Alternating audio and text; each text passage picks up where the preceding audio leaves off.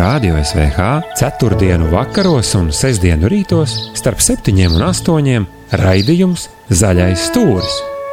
Vērojot dzīvo savā vaļā. Raidījumu vada Māris Olte un Jānis Kļaviņš. Kopā ar Amazoni grupa. Ar pasaules pieredzi lauksaimniecībā un stabilām saknēm Latvijas zemē. Sveicināt, draugi! Zaļais stūris, jā. Jā, Radio SVH, Māris Olte. Es jau katru sekundi jūtu tā kā vielu, kas pil ārā no pirkstiem, tāpēc, ka aktualitāte ir tāda, ka ne pa joka mums ir 3 viesi, nevis 2 tikai studijā. Jā, un es saprotu, tēma arī ir aktuālāk par aktuālajiem. Aktuālāk par aktuālāk. Tēma ir gaujas apsaimniekošana. Un vispirms, lai uzliktu to statementu, kas mums šodien studijā Rainārs Steins, Gaujas ilgspējīgas apsaimniekošanas biedrība. Sveiks! Vitālijs Karpenkovs. Labdien! Un tas ir Oģis Circenis. Sveiki! Un tad ir Jānis Kļaviņš un Māris Olte. Jā, es mēģināšu šķetināt ārā šo te 3 kauju. Tā nav kauja. Tas ir drīzāk diskusija, lai varētu saprast. Vispār, sākumā to vispār vēl kaut kas ir maināms. Mūsu diskusija par kaut ko ietekmē, vai kas tas ir? Sākumā priekš tiem, kur neko nezin par šo tēmu, kaut mūsu raidījumā esam daudz runājuši par to, 2 vārdos ieskicē aktuālo. Jā, droši vien tā aktuālā tēma šobrīd Gaujā ir tā, ka es gribētu teikt, pēc daudzu gadu neveiksmēm daudz ir mēģinājuši Gaujā ieviest licencēto makšķerēšanu, lai legāli varētu ķert lašveidīgās zivis. Šobrīd izskatās, ka mēs esam finiša taisnē, jo licencētās makšķerēšanas nolikumu ir saskaņojušas visas institūcijas, Zemkopības ministrija, Bioras, Valsts vides dienests, Dabas aizsardzības pārvaldījā. Šobrīd ir palicis vēl tikai lēmums pašvaldībām, lai viņu administratīvajās teritorijās makšķernieki varētu legāli nodarboties ar lašveidīgo zivju makšķerēšanu. Un tiklīdz viņi pielēm, tā uzreiz jau... Tiklīdz pielēm, licencētā makšķerēšana Gaujā posmā no Ādažu tilta līdz pat Abulas ietekai varētu sākties no 1. janvāra un ilgt līdz 30. aprīlim. Man tas izklausās pēc lieliskām ziņām, jo daudzus gadus mēs par šo esam diskutējuši. Daudzus gadus, teiksim tā, vides institūcijām ir bijis dažāds viedoklis, vai vispār atļaut vai neatļaut lašveidīgās zivis Gaujā ķert. Tas ir novedis pie tā, ka, piemēram, Igauņi makšķerē savus rudens lašus līdz 15. vai 20. oktobrim. Latvijā visi vairs netuvojas upei klāt jau no 1. oktobra, kas jau varbūt nākošais gads saladzā jau no 1. septembra, cik es esmu dzirdējis. Un tad pēc tam arī citur jau, piemēram, Igaunijā var no puses novembra jau sākt, skatoties no tā, kā nārsts izveidojas latviešiem, aiz tās vidas institūcija bailītas par to, ka tik nebūs, visi sāk darboties tikai no 1. janvāra. Katrā ziņā es gribētu bilst, ka šajā brīdī ir izveidojusies ļoti laba tāda komunikācijas saikne starp mums kā biedrību, kas virza šo ideju, un starp vidas institūcijām. Šajā brīdī ir tāds pirmais 3 gadu izmēģinājuma posms, lai saprastu, jo, protams, mūsu vēlme bija arī, lai licencētā makšķerēšana būtu rudens periodā, līdzīgi kā tas ir Igaunijā, Lietuvā. Pagaidām šāds saskaņojums nav dots, bet vismaz tā cerība, ka no 1. janvāra līdz 30. aprīlim Gaujā makšķernieki legāli drīkstēs ķert lašveidīgās zivis. Tagad jautājums makšķerniekiem, ko viņi noķers? Šeit ir tas jautājums arī, kad mēs pārstāvam tos, es esmu vienkārši makšķernieks, es neiesaistos nekādās zinātniskās izpētnēs saistībā ar lašveidīgām zivīm, neko. Bet jautājums mani kā makšķerniekam, ko tad es varēšu ķert no tā 1. janvāra līdz tam aprīļa beigām, un vai tās zivis tiešām tur ir, jo es makšķerēju Gaujā jau, man liekas, gadus 20. Tās zivis, kuras mēs drīkstēsim pa licenci paturēt, tās ir ar nogrieztu augstspuru, un viņu praktiski nav. Viņi ir 1 no 1000. Tātad teorētiski makšķernieku slēngā varētu teikt tā, mēs ķersim oficiāli lasi, pirksim licenci, Bet, rupi sakot, mums atkal būs jāstiep tā zivs uz krūmiem, tie, kas gribēs tiešām viņu apēst. Jā. Kādas zivs apvainojas ķerās tajā brīdī? Tajā tomēr ķerās taimiņi, kas pavasara pusē tie ir spožie, kas nāk svaigi iekšā no jūras. Varbūt kādām 1000 zivīm, varbūt 2 es esmu redzējis nogriezt taukspuru. Tiešām es 1000 noķēru? Es domāju, ja ne vairāk. Ko Tainār domā par to taukspuru lietu?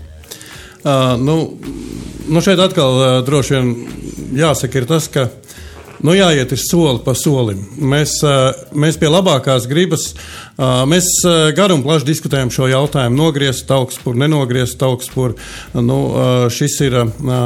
Šī ir biorekomendācija, lai vispār mēs varētu sākt darboties šajā virzienā. Bioapgalvojums ir tas, ka 80% gaujā esošās lašveidīgās zivis ir ar nogrieztu taukspuru. Tas apgalvojums nāk no Ivara Putviķa, kad ķer to vaislas materiālu. Viņiem no vaislas materiāla iznāk, ka tiešām 80% ir tādi, kas ir audzētavās izaudzēti, jo Latvijā jau 5 gadus nogriež visām audzētavu zivīm taukspuru. Es no sevis varu teikt, ka es esmu noķēris vienu sudraboju ar nogrieztu taukspuru, bet es viņu noķeru salacā, nevis gaujā. Vitālijs ir vairāk speciālists par ziemu, un es zinu, ka tev lašs patīk vairāk nekā tie spožie tēmiņi atšķirīgi un uģi. Vai tev ir kāds lašs ar nogriezt taukspuru kādreiz gadies gaujā? Gaujā točno ne. Es apskatoju savas bildes pagājušā gada, aizpagājušā gada, un man neviena zivi ar nogriezto sparnu nebija. Un kā ir ar lašiem vispār gaujā? Es zinu, ka bio šī brīdī, es tu braukšu un filmēšu raidījumu, viņi saka, ka ar lašiem gaujā paliek sliktāk. Kā jums liekas? Tieši ar lašiem, jā. Jā, tiešām ar lašiem. Tieši ar lašiem, jā. Var tā dabūt kaut kur 50 taimiņus, jā, un uz šitiem 50 zivīm būs tikai viens lasis vai lašu māma.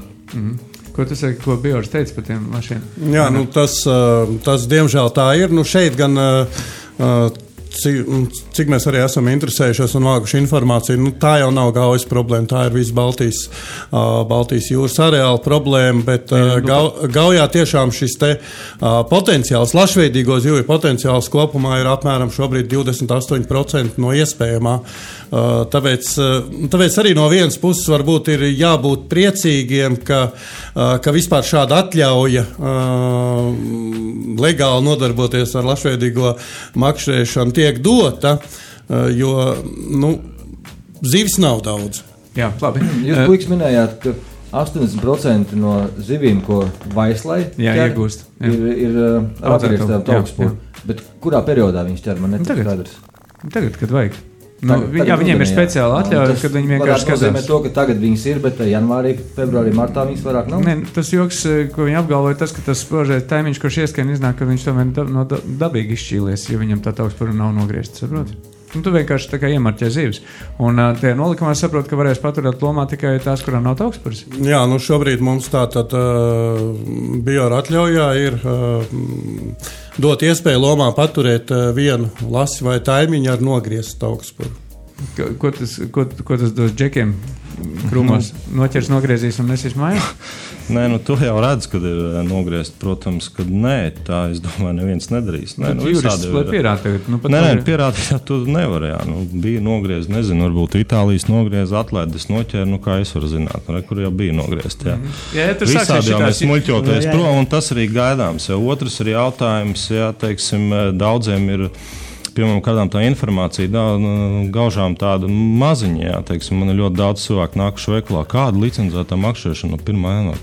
Kur tas rakstīts? Kur? Nevar būt. Ja mēs skatāmies, es uzraku vakardien, kur Gaujas ilgspējīgās apsaimniekošanas biedrība taisīja to diskusiju, pa kur daudz šausminās. Tur vienīgais, man liekas, bija Igors Filipovs, kurš mēģina aizstāvēt vispār bez jums, ja, no tiem, cik gadiem ir maukts, un tagad vairs nedrīkst maukt. Kāpēc? Vajag pēc īsta brīža. Es domāju, tas ļoti svarīgs jautājums, ko tu vēlēsi uzdot, un mēs pēc īsta brīža turpināsim. Jā, šķetināsim. Labi. Zaļā stūra viesis.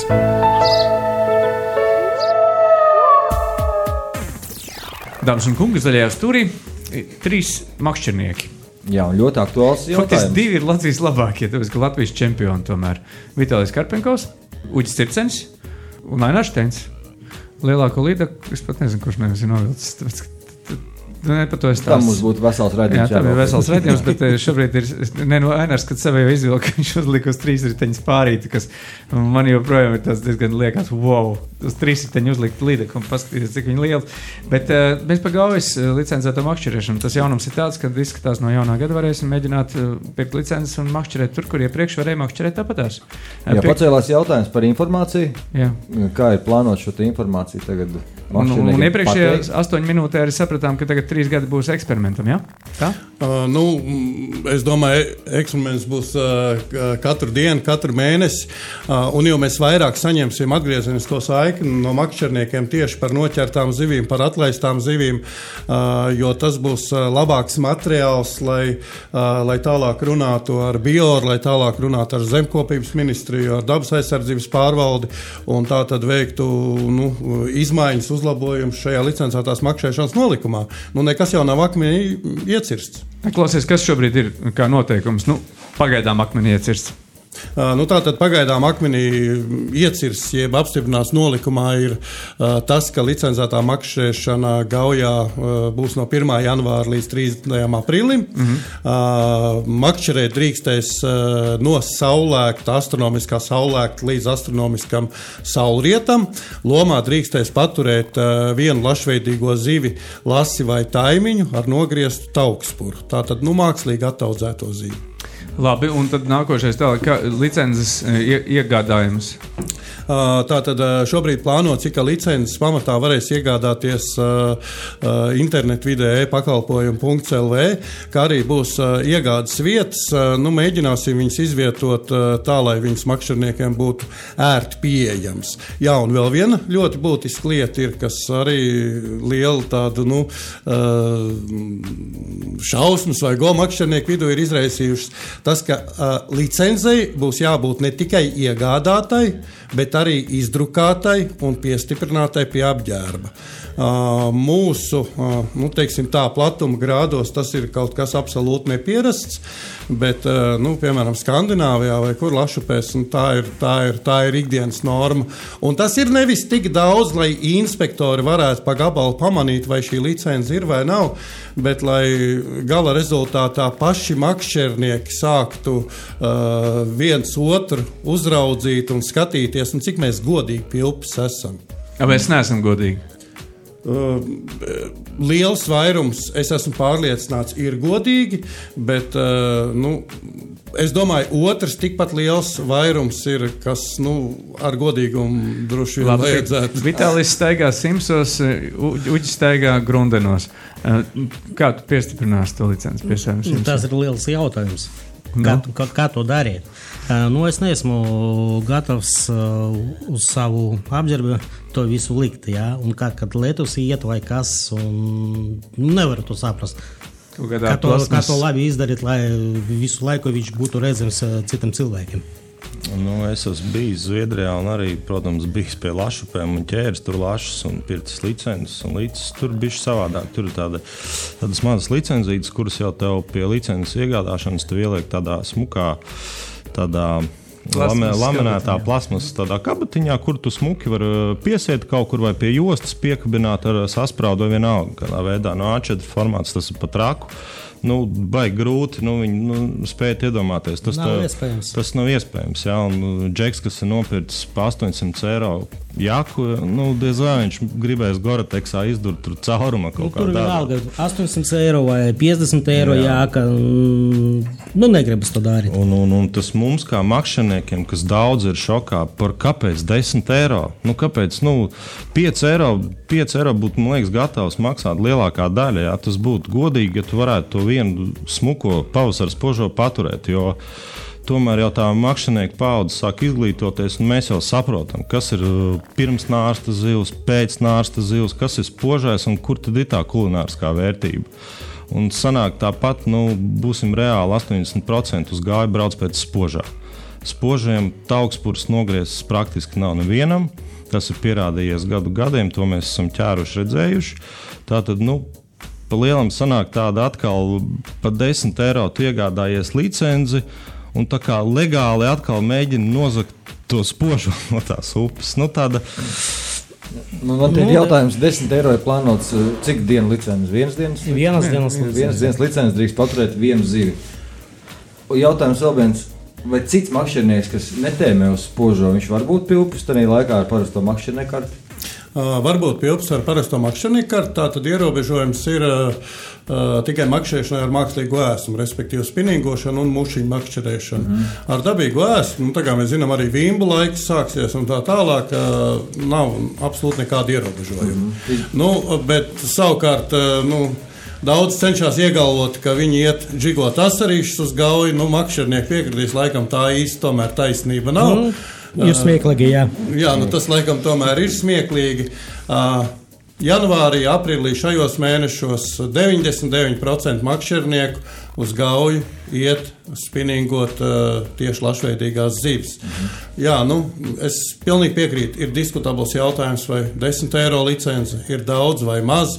Tāpat ir diskutabls jautājums par šīm te licencēm, kurām jābūt piespraustām pie apģērba. Viņas nebūs A4 formāta, tik liels viņas noteikti nebūs, bet atkal, šī, piemēram, tā bija garas diskusijas jautājums, bet tas bija dabas aizsardzības pārvaldes uzstādījums, ka noteikti šīm licencēm ir jābūt pie ārējā apģērba. Tas ir tas pats spēks, kurš balstoties uz dabas daudzveidības saglabāšanu pārcēla lašveidīgo spinīgošanu sākumu no 1. decembra uz 1. janvāra arī. Tur kaut kāds mistrs sanāca un blikšana pēkšņi gaujā vispār, vēl viens mēnesis klāts audzēšanā. Kā ir ar to audzēšanu? Kā šī, jūs esat daudz izdiskutējuši visāds jautājums. Kas ir ar to 1. decembri? Tas ir viena konkrēta cilvēka ierosinājums bija tātad pārcelt šo laiku. Cik man ir informācijas, neminēšu šeit vārdu uzvārdu. Gads no gada, protams, mainās. Šogad mēs arī zinām, šodien ir 21. Decembris. Novembris, atvainojos. Praktiski jau nārsts ir beidzies. Līdz ar to nebūtu arī nekāda pamata pat šādā siltā rudenī, decembrī liekt šīs zivis tātad ķert. Tā bija tāda varas demonstrēšana, kas lika pieņemt šo kļūmīgo mēnesi nost no makšķerēšanas, vai ne? Jā, bet šeit ir tas stāsts, ka mums ir nepārtraukti jācenšas meklēt kompromisu un soli pa solim jāiet vai jāatgriežas tajā vidē, kur mums reāli vajadzētu atrasties. Ja?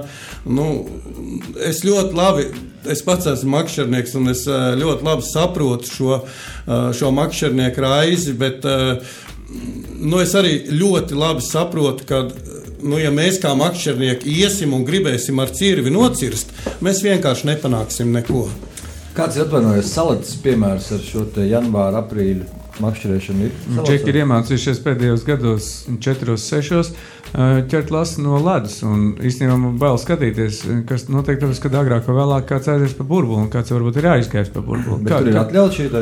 Tur ir atļauts no... Kāds tur ir laika? No janvāra arī. No 1. janvāra, no 1. janvāra līdz 3. aprīlim. Tas ir laikam kaut kāda inerci no tā, ka...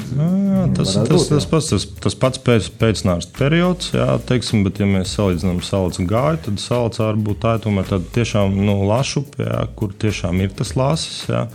Gāju tomēr, visi makšķernieku vidū viņi noteikti taimiņu upi, un pēdējos gados jau viņi ir saukti pa spožo upi, jā. Neiet runa jau vairāk par, man liekas, jau pavasarī neviens augšā nebrauc uz līgani. Tie spožie tur parādījās, ja viņi vēsturiski bijuši, mēs vienkārši nezinājām. Kā kuru gadu? Ir viens gadu vairāk, vienu gadu mazāk. Es zinu, ka man vienreiz bija 7 gadu atpakaļ, es negribu samalot. Ja ir pa kaut kādām 4 stundām 17 spožos. Tas ir daudz, tas ir ļoti daudz, jā. Kā kuru gadu. Un spožais priekš tiem, kuri nesaprot, kas ar to tiek domāts? Tā ir zivs, kas nav nārstojusi, kas ir pilnīgi svaigi ienākusi no jūras. Viņa ir liela, resna, skaista un garšīga. Stīpra arī. Un garšīga, protams, jā.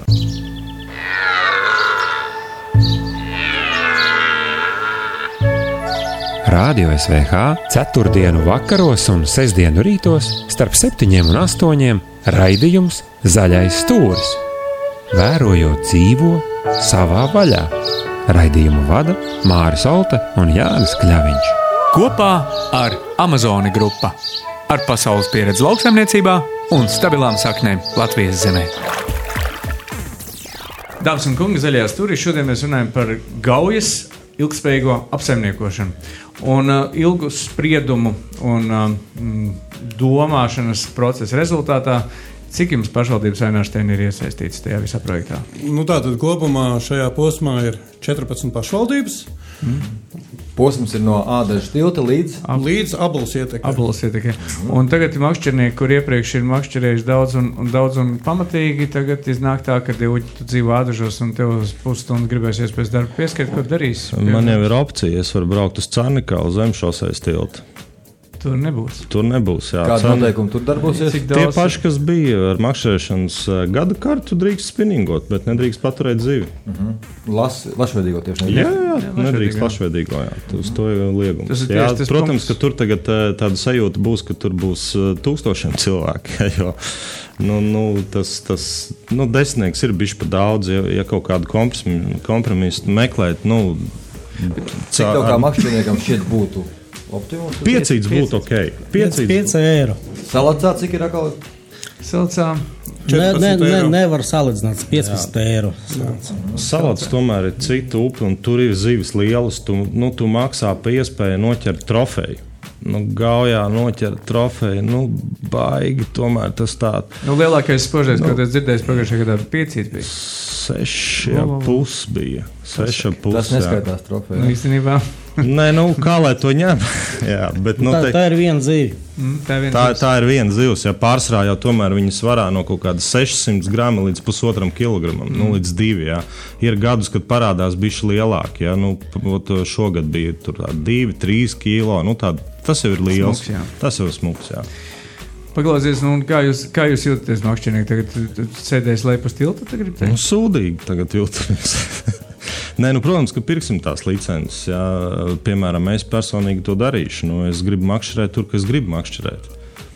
Bet varbūt Itālis Miķelis varēs mierīgi idēt, ka viņam būs brīvāks vietas. Jā, viņam būs foršāk. Jautājums Aināram. Iepriekšējais pasākums, kad mēģināja apsaimniekot veselu upi, un viņš izgāzās bišķi, tas bija biedrība Mēs zivīm ņēmās ar Ogres upi. Tik laidīs tur iekšā tādas zivis, šādas divas visādas lašveidīgās salaidīs. Rezultātā nespēja izkontrolēt. Tu domā, tiksi galā to visu lielo gabalu? Mēs šoruden esam izveidojuši tādu testa variantu. No testa varianta es jūtu, ka viens elektriķis tika noķerts kaut kur raunī, otrs vangažos. Ja tu apmēram filtrē to, tad saproti, ka viens ir augšā un viens ir riktīgākajā migā noķerts. Pirmkārt, mēs no šīm darbībām sapratām, kā organizēt un koordinēt šīs darbības, tieši kontrolējošās darbības, jo ir pilnīgi skaidrs, ka ar 2,5 vai 3,5 inspektoriem uz visu gaujas posmu, kas šobrīd faktiski ir, nav iespējams izkontrolēt nelegālās darbības, un tāpēc viennozīmīgi būs nepieciešams papildus algot inspektors klāt. To darīs biedrība, to mēs jau šobrīd darām rudens periodā, un varbūt arī pateicoties šīm aktivitātēm, arī šiem saistītajiem izdevumiem, šie elektriķi ir noķerti, un arī tā saucamie dūrēji vai kā ir krietni mazāk gar upi. Tikko arī man atsūtīja fotografiju, ka tikko viens ir saņemts ciet, gan elektriķis, bet laikam dūrēs. Bet no otras puses Gaujas ilgspējīgās attīstības biedrība diezgan pamatīgi ir ieguldījis darbiņu. Es zinu, ka jūs tur sikšņu krācis, es skatījos Facebookā profilā. Kopumā ko tā nauda?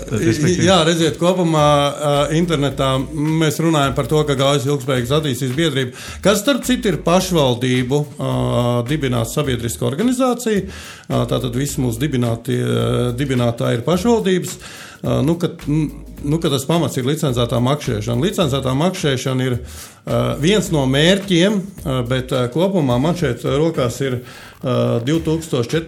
15. gadā izstrādāts lašveidīgo zivju zušu un nēģu rīcības plāns Gaujas baseina upēm, kur ir kopumā 6 tādos plašos rīcību kompleksos aprakstīts, kas tad ir šie biedrības mērķi, un tur ir struktūrāli uzlabojumi upēs, biotopu un to apjaunošanu, ūdens kvalitāti, zvejas un makšķerēšanas novērtēšanu, uzraudzību, zivju resursu, plēsīgo zivju kontroli. Nu, piemēram, ja mēs runājam par Gauju kā par klasisku plašveidīgu upi un viņu ir iespējams šādi atjaunot, nu tad mēs zinām, ka plašveidīgām zivīm viena no lielākām problēmām ir plēsīgās zivis. Piemēram, viens no mērķiem ir panākt to, ka līdaku izmēram, noķeramo līdaku izmēram un skaitam Gaujā nav ierobežojumi. Nu, tā ir diezgan liela klasika arī Skandināvijas lašupēs. Tad ļaujot makšķerniekam makšķerēt daudz intensīvāk, jā? Ļaujot šīs plēsīgās zivis, kas ir dabīgi ienaidnieki lašu taimiņu mazuļiem un smoltiem, ko starp citu valsts katru gadu ļoti lielā daudzumā Gaujas baseinā izlaiž, ļaut viņiem tiešām izaugt un atgriezties jūrā. Vai es pareizi saprotu, šī licenču nauda tad arī tiktu novirzīti šiem te uzskaitītiem darbiem? Tātad šī ir biedrība, sabiedriska organizācija. Pie mums nav neviens algots administratīvais darbinieks vai kaut kas tāds. Visa nauda, ko mēs saņemam kā biedru naudu vai kā ziedojums, vai arī potenciāli tātad 80% no šīm licenču naudām, viņa visa 100% atgriežas Gaujā tiešā vai netiešā veidā. Labi, tagad es skatos, mums vienkārši laiks sāk veikties. Izstāsti, kā tu dabūsi šos abus divus brošos vīrus savā pusē, lai sargātu Gauju?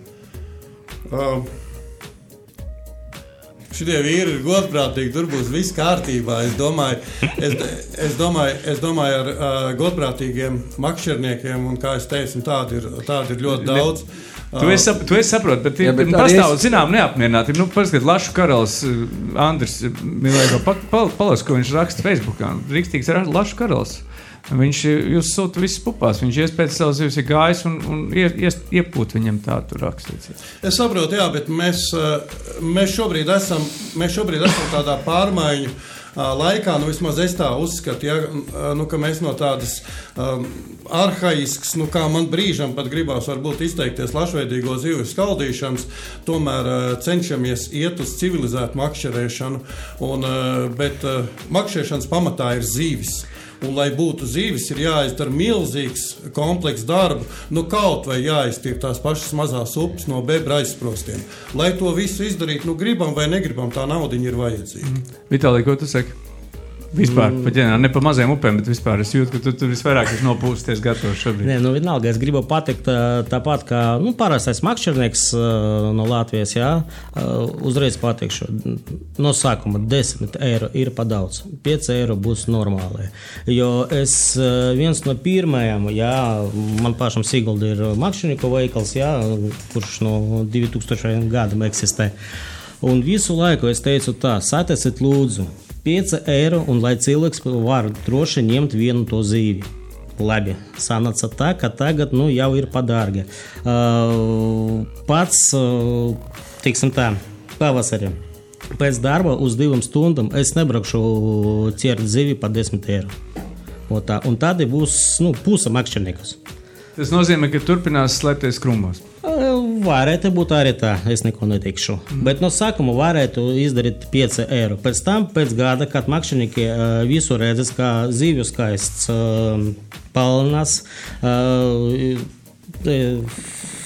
birīgā ubrani. Jā, tad krasti ir sakopti, jā.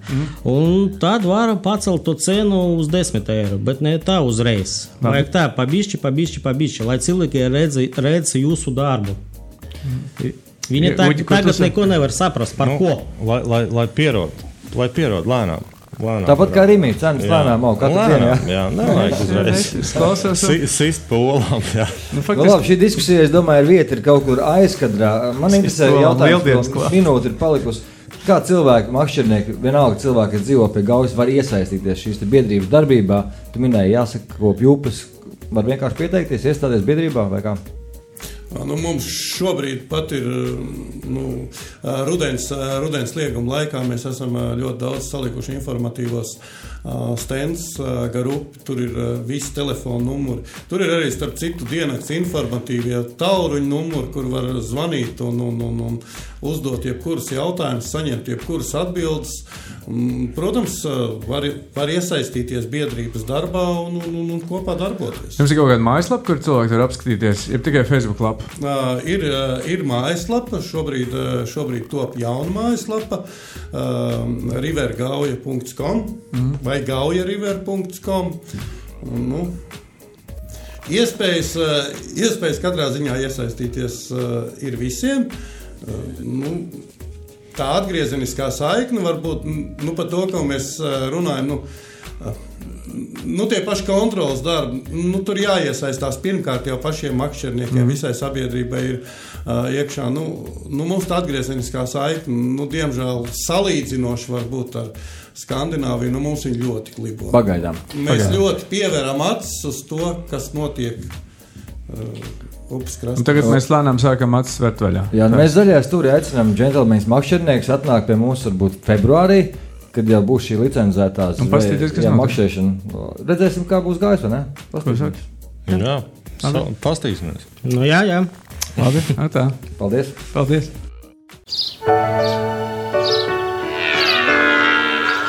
Meža aktualitāte. Dāmas un kungi, tagad zaļajā stūrī turpinājumā. Mēs no ūdeņiem, precīzāk no Likteņu upes Gaujas, jo Daugava ir jau aizpludināta, pāriem pie mežiem. Jā, kāpjam ārā krastā uz mežiem, meža aktualitāte. Un, ja kādreiz liekas, kas varētu būt aktuāls mežā, jo miljoniem gadu šie procesi nomaina viens otru, un šis te aplis ir nemitīgs, tomēr katrā sezonā, katrā laikā kaut kas aktuāls ir. Un Aigars Dudels ir mūsu šīsdienas viesis no akcijas sabiedrības Latvijas valsts meži. Sveiki, lai dzīvo. Labdien. Sveiks, jā. Un, varbūt ieskicējam, es nezinu, aktuālo šobrīd. Vispār jau cāļu skaita rudenī. Kad jūs skaitat?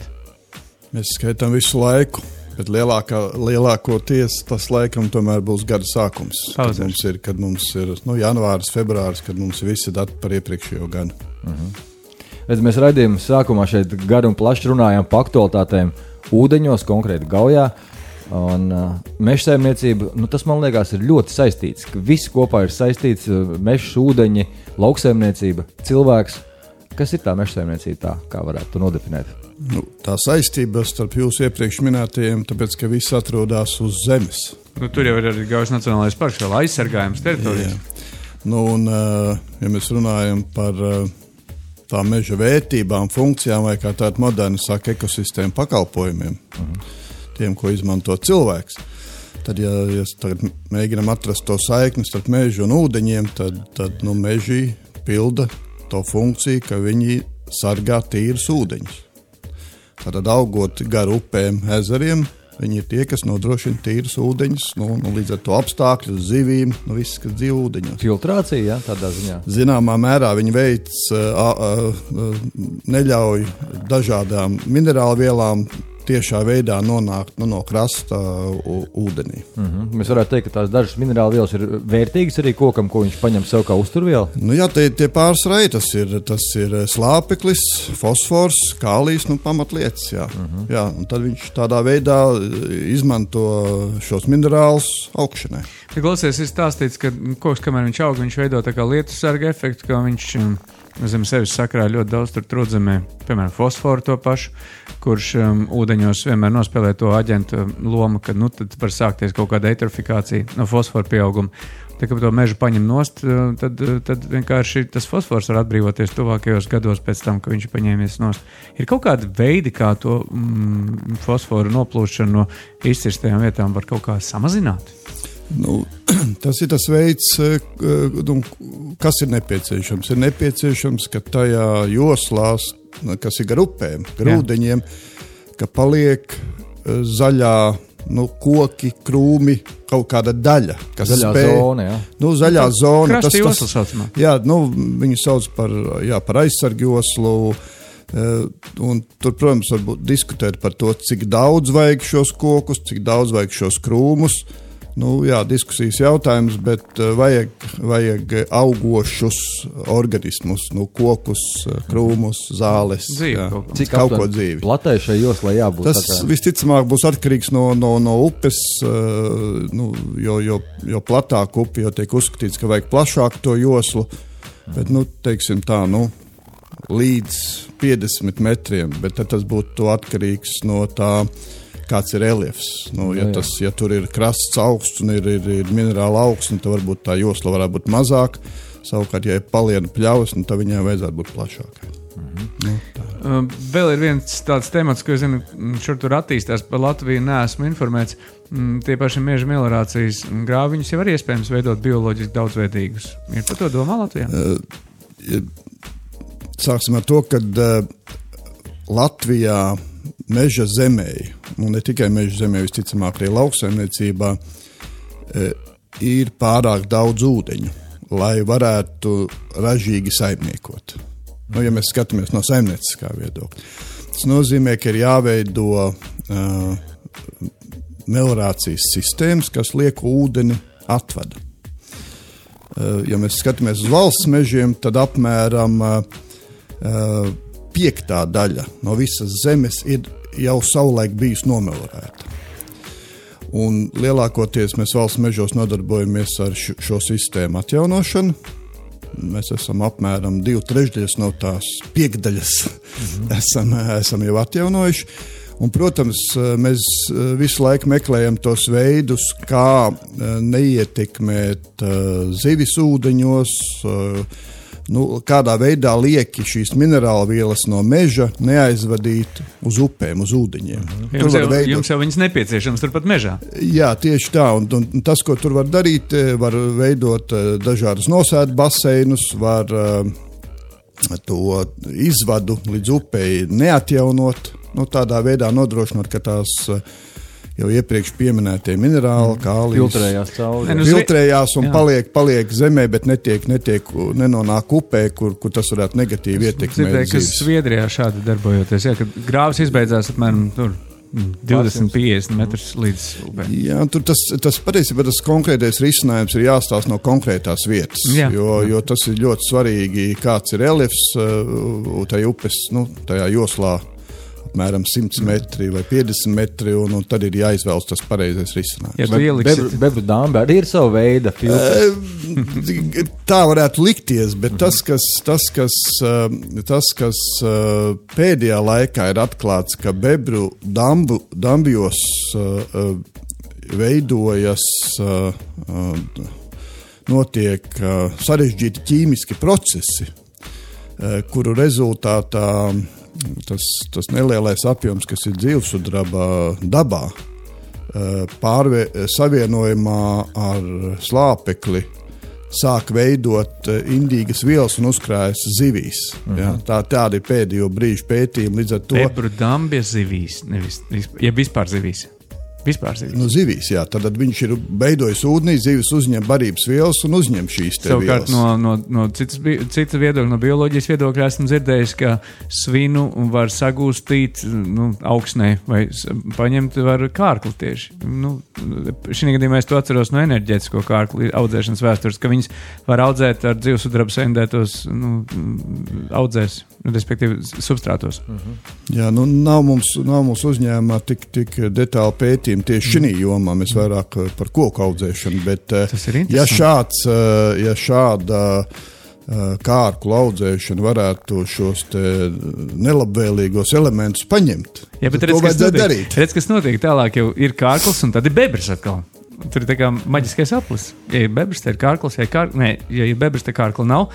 Savukārt, ja bebrs tiešām rada tātad slāpeklis un dzīvsturus. Paldies, šī ir interesanta informācija. Kā šobrīd veicās sadarbība ar medniekiem, jo kopš jūs atjaunojat šīs meliorācijas sistēmas, arī uz medniekiem ir gulsies atbildība lielāka, tātad piekopt viņus, lai šīs jaunizveidotajās vietās neiemetās bebrs, nav iemesli īstam.